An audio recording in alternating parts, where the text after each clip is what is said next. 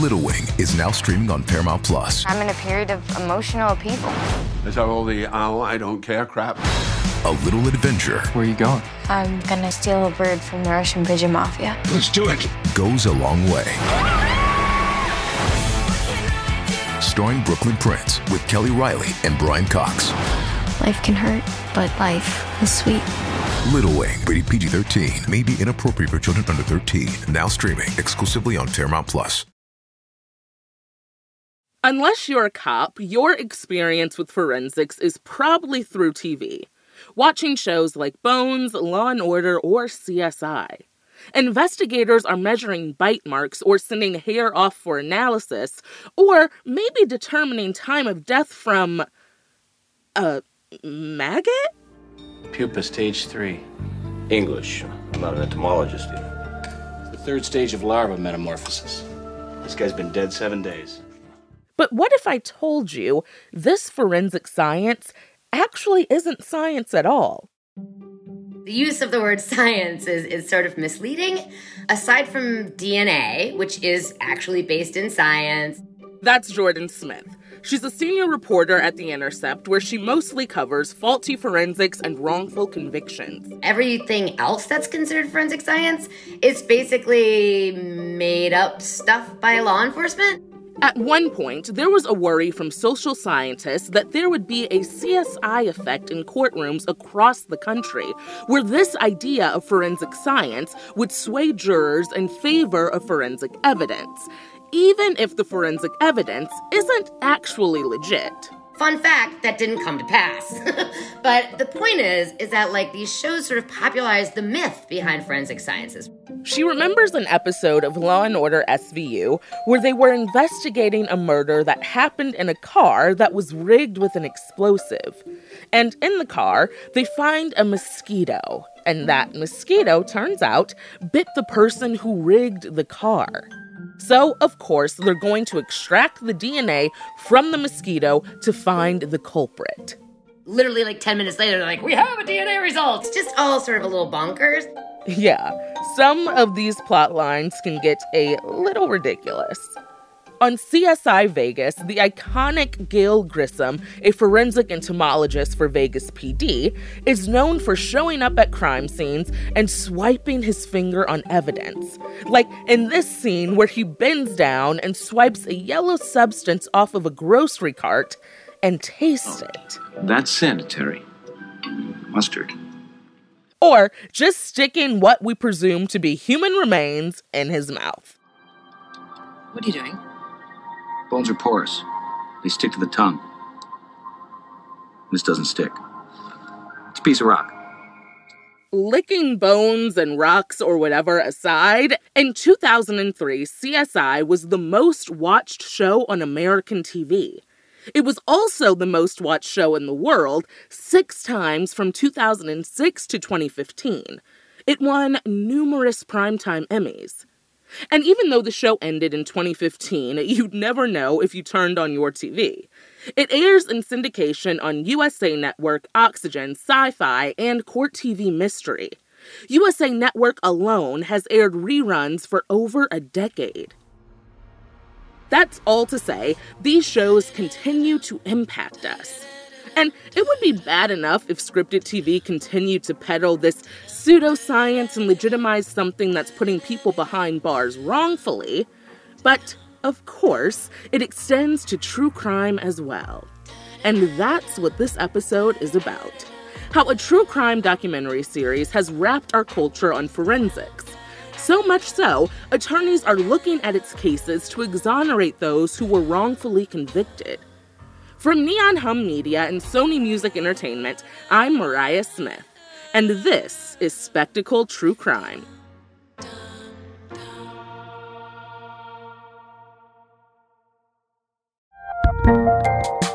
There's a lot happening these days, but I have just the thing to get you up to speed on what matters, without taking too much of your time. The 7 from the Washington Post is a podcast that gives you the 7 most important and interesting stories, and we always try to save room for something fun. You get it all in about 7 minutes or less. I'm Hannah Jewell. I'll get you caught up with the 7 every weekday. So follow the 7 right now. I'm Samantha Cole, host of the new season of Understood, the Pornhub Empire. Over the course of 4 episodes, I'll tell you how a horny YouTube knockoff in Canada came to dominate the porn world, only to shatter their cheeky reputation in a massive scandal. The Pornhub Empire is a new season of Understood from the CBC. Available now wherever you get your podcasts.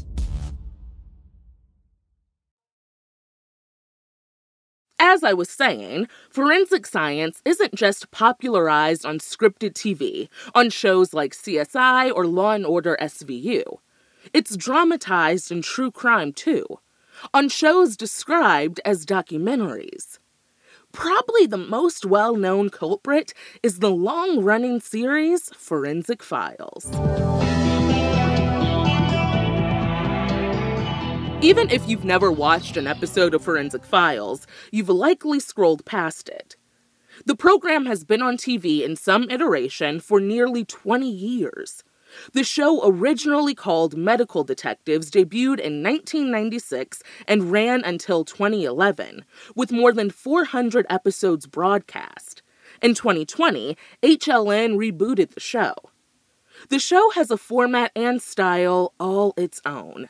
Each episode follows a specific case that experts say was solved thanks to forensic evidence. The details of the case, like killings or kidnappings, are dramatized with reenactments. The lab scenes look like they're shot in a nightclub with all this weird, colorful lighting. I mean, honestly, CSI fans might say it looks like CSI, and you wouldn't be wrong, because apparently the creators of the show looked at Forensic Files for creative inspiration.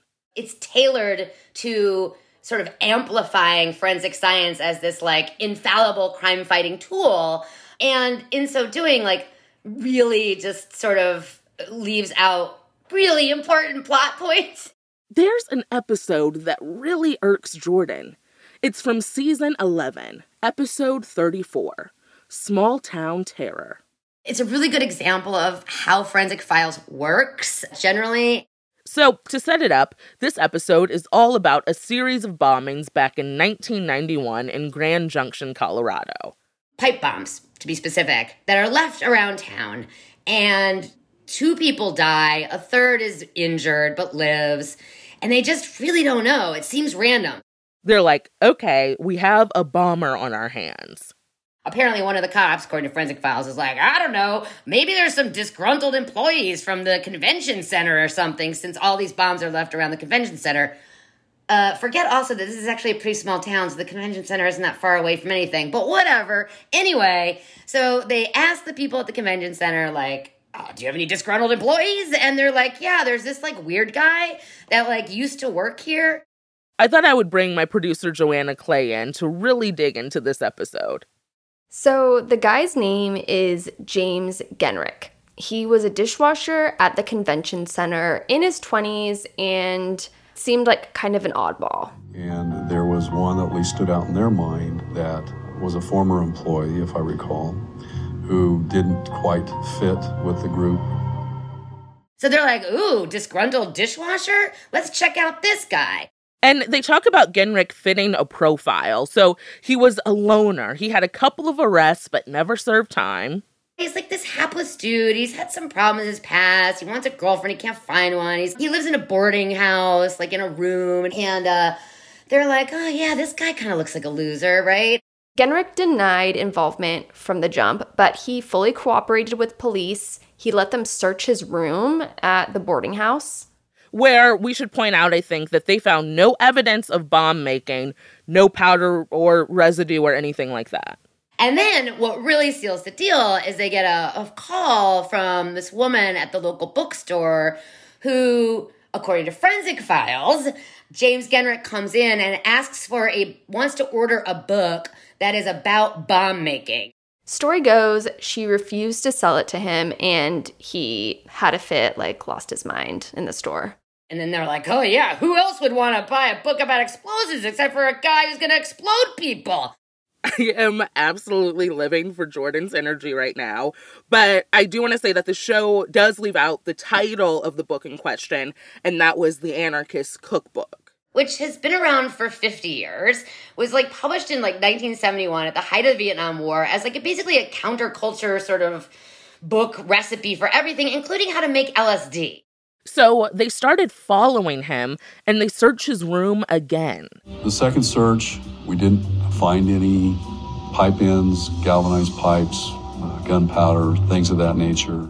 And since you can't see the visuals, this guy's room is a mess. He's not the best housekeeper, let's just put it that way, right? So there's like clothes and there's just mail and cans and like a fan, like weird pieces of electronics and shit everywhere. So the very idea that this guy has this like disaster area of a room and yet somehow was able to like, first of all, build bombs in that space. I did not see a square inch of space where he could actually have built a bomb, but being that as it may, the very idea that he could somehow, through this mound of crap, get rid of any sign that there was ever explosives material in the room is just, it's ludicrous, right? It's completely ludicrous. They end up finding electrical circuits and a toolbox. And they decide to send the tools off to an expert. Not just any expert, a quote-unquote forensics expert who had been studying tool marks left on fragments of the bombs. And they say, see if you can match these. Well, lo and behold, the forensic expert comes back and decides that there is evidence on bomb fragments that match 3 separate tools that Genrich had. So there were 2 sets of pliers, a regular set of pliers, and needle nose pliers, and then there was a wire stripper. O'Neill found the same number of striations with the same thickness on the test marks from Genrich's pliers and from one of the bomb's end caps. When compared under a microscope, it was a perfect match. A perfect match. They say they matched a tool mark, one of Genrich's tools, to a mark on a piece of wire that was 1/100th of an inch big. And they conclude that this is such damning evidence that clearly he did this, and they charge him with 2 counts of first-degree murder and a bunch of bomb-related charges. The tool mark examiner, John O'Neill, actually says the notion of it being another tool would almost be to the point of beyond probability. Wow. You're just basically saying that's the only wire stripper like in the entire country that could have matched this. It's like, what? How could you say his pliers or his wire cutters are different than any other plier or wire cutter that anyone has? That's the same brand or the same type. I mean, you can get those everywhere. Here's the thing. I can tell you that in my house, for a variety of reasons, we have 3 pairs of wire cutters and wire strippers. Okay, 3. These are ubiquitous tools that, like, so many people have. But I have to say, to really understand where this goes left is you have to understand tool mark analysis. So in the Genrich example, you have a pipe bomb, and they had metal caps on the end. And they could tell it looked like somebody used a pair of pliers, basically, to tighten the caps on the end of the bombs. And when they found fragments on some of those end caps, they found little striations that look like the teeth on a pair of pliers that you might use when you were going to tighten something. So they're like, ooh, that's valuable. Maybe we can find a pair of pliers that made that. I mean, I think it's safe to say you can find pliers at any hardware store in America. If you buy a basic toolkit, like when I bought one for my apartment, I mean, pliers are in there alongside a screwdriver and a hammer.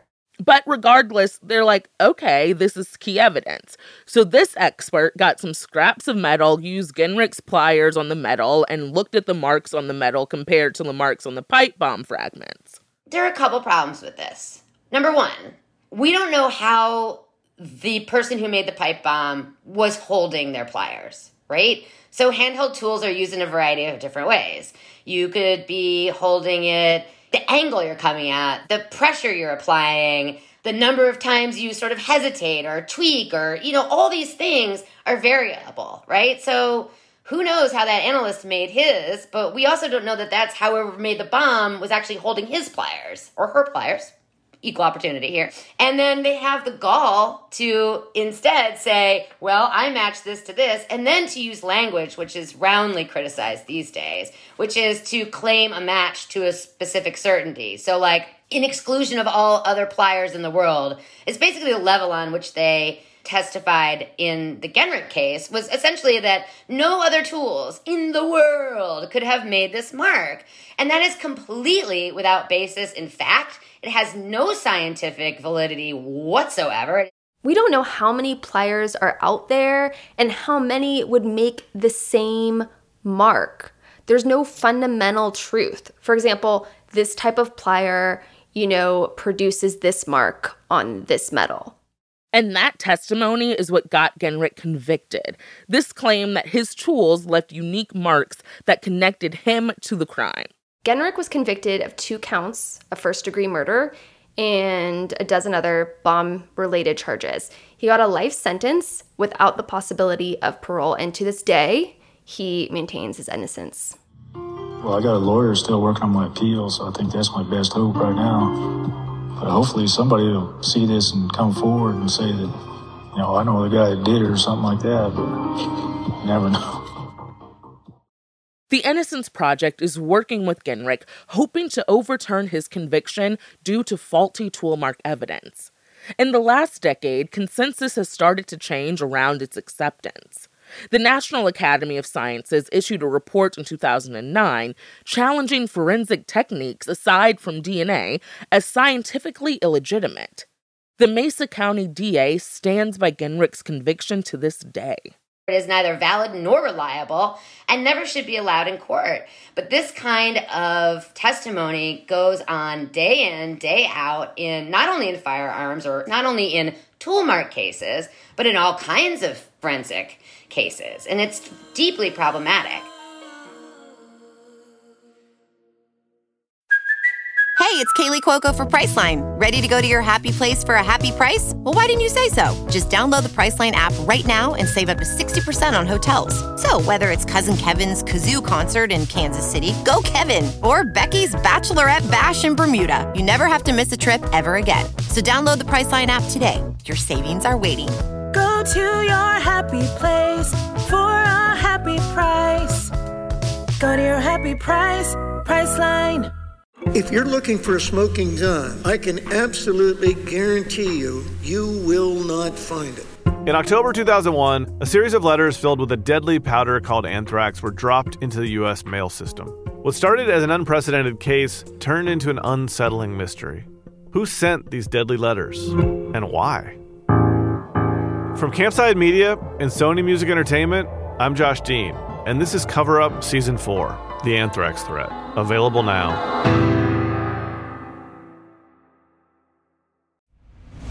I'm Nick Friedman. I'm Lee Alec Murray. And I'm Leah President. And this is Crunchyroll Presents The Anime Effect. We're a new show breaking down the anime and pop culture news you care about each and every week. I can't think of a better studio to bring something like this to life. And I agree.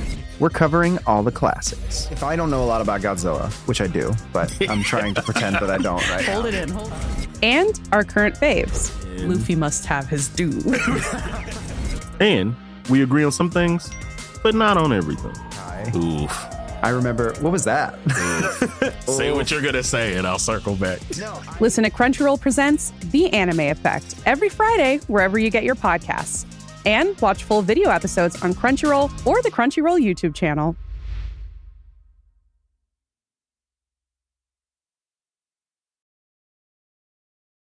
There's a particular case that's commonly pointed to as a turning point in forensic science circles. It's a case you're familiar with. The 1979 trial of Ted Bundy. To this day, you go to forensic conferences and the old timers are around, they'll be like, I was involved in the Ted Bundy case. And they still talk about it. I was involved in Ted Bundy. And you're like, oh my God, enough already. Dentists are the biggest braggarts because Bundy's trial mainstreamed forensic dentistry, or to be more specific, bite mark analysis. Bite marks are probably the purest form of junk science still in existence today. That's Chris Fabricant. He's the director of strategic litigation at the Innocence Project and author of the book Junk Science and the American Criminal Justice System. When I decided to devote a chapter to Ted Bundy in my book, I went back and I started reading every article that had ever been written about him in every newspaper, beginning with the disappearances in the Seattle area all the way to the Chi Omega murders at Florida State University in 1977. And what was really shocking to me was how little evidence they ever had against Bundy. There was one woman who survived an attack in Colorado who had a description of a guy who looked like a Ken doll. Authorities thought he fit the profile. Plus, he was in the area and had gone on to commit another murder. But they didn't have any evidence to tie him to the Chi Omega murders, which were the murders in that 1979 trial.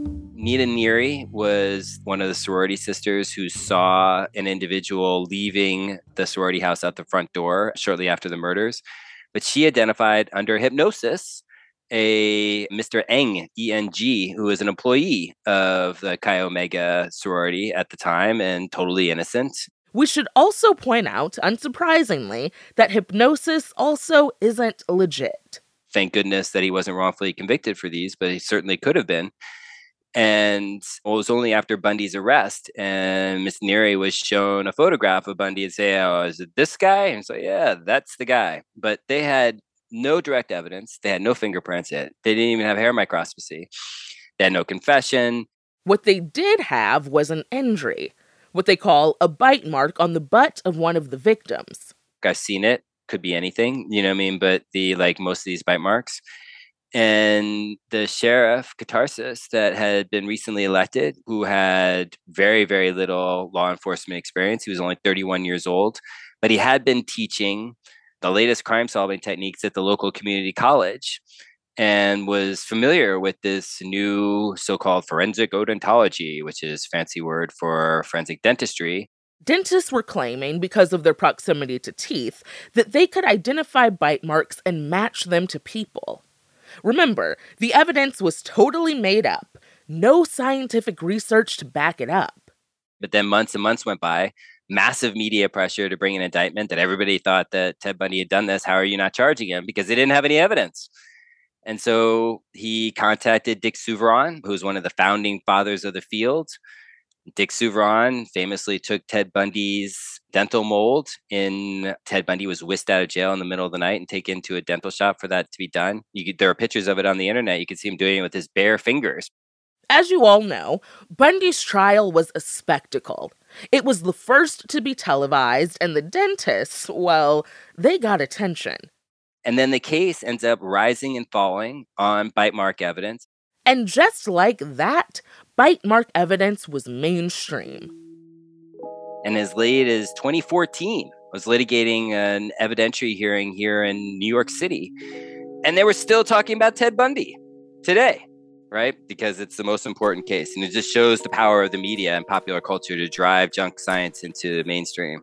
And in the decades since, it's become a classic example for forensic scientists, but also an outlier. Because Bundy was a college-educated, conventionally attractive white man. But most of junk science, well, it's used on poor people. And we should make the caveat here, poor people in criminal cases. Junk science was barred from civil litigation. Yeah, you heard that right. And the other kind of seminal moment in the use of scientific evidence in our legal system was a case called Daubert in the United States Supreme Court. And what that case was really all about was the civil defense bar, so corporate defendants primarily, that had been successfully sued for the last 20, 30 years, and a lot of it based on speculative evidence that was masquerading as scientific evidence. You know, some of it was righteous, but a lot of it wasn't. The civil defense bar wanted a new legal standard. They wanted to apply basic scientific principles to examine how reliable evidence is. And it worked. It essentially became the law of the land, with exceptions in California and New York. However, as of 2012, California has a similar standard. But on the criminal side, nothing changed. and that judges were still accepting evidence that had no basis in science, that had led to wrongful convictions, that the National Academy of Sciences had found to be lacking a scientific basis. So you're thinking, why? Why are criminal courts continuing to accept junk science? Well, we talked about who that science is proffered against, right? Poor people of color primarily. And we have demonstrated in this country for 400 years what we care and how much we care about the quality of justice meted out to marginalized communities in our country. If we cared, it would be easy. And there's so many easy fixes that you could be done free. They're also powerful prosecution tools.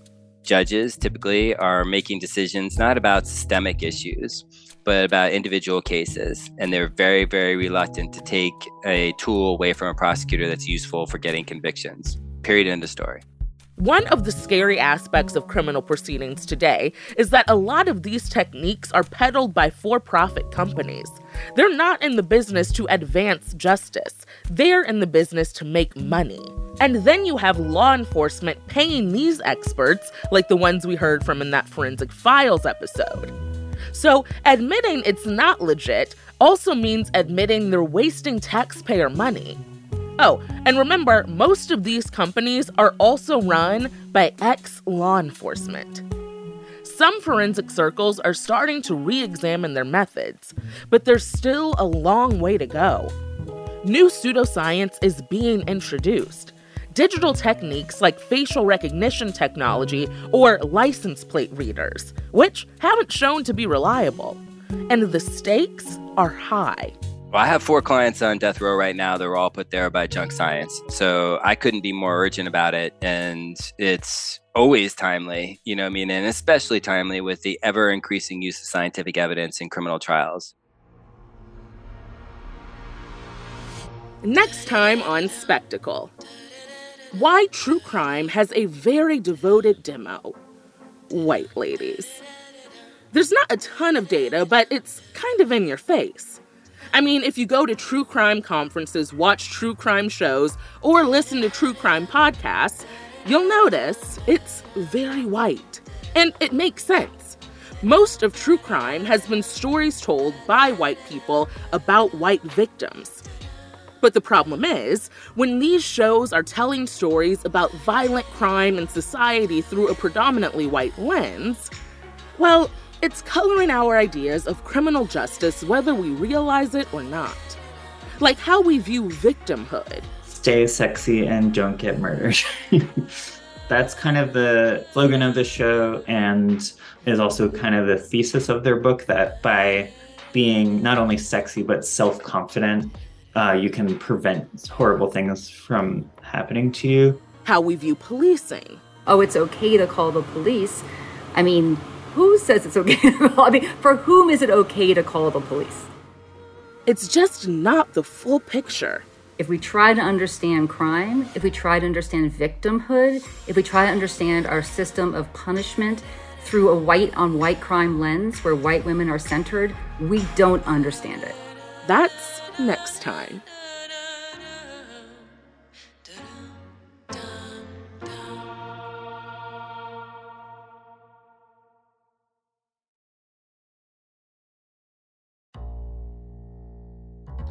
Spectacle True Crime is a production of Neon Hum Media and Sony Music Entertainment. It's hosted by yours truly. Our showrunner is Joanna Clay. Our executive producer is Jonathan Hirsch. Samantha Allison is our production manager. Liz Sanchez is our associate producer. Sound design by Hansdale Shee. Original music by Asha Ivanovich. Additional cues from Blue Dot Sessions and Epidemic Sound. Our fact checker is Stephen Crichton. Special thanks to Carla Green, Shara Morris, and Catherine St. Louis. I'm Mariah Smith. See you next week.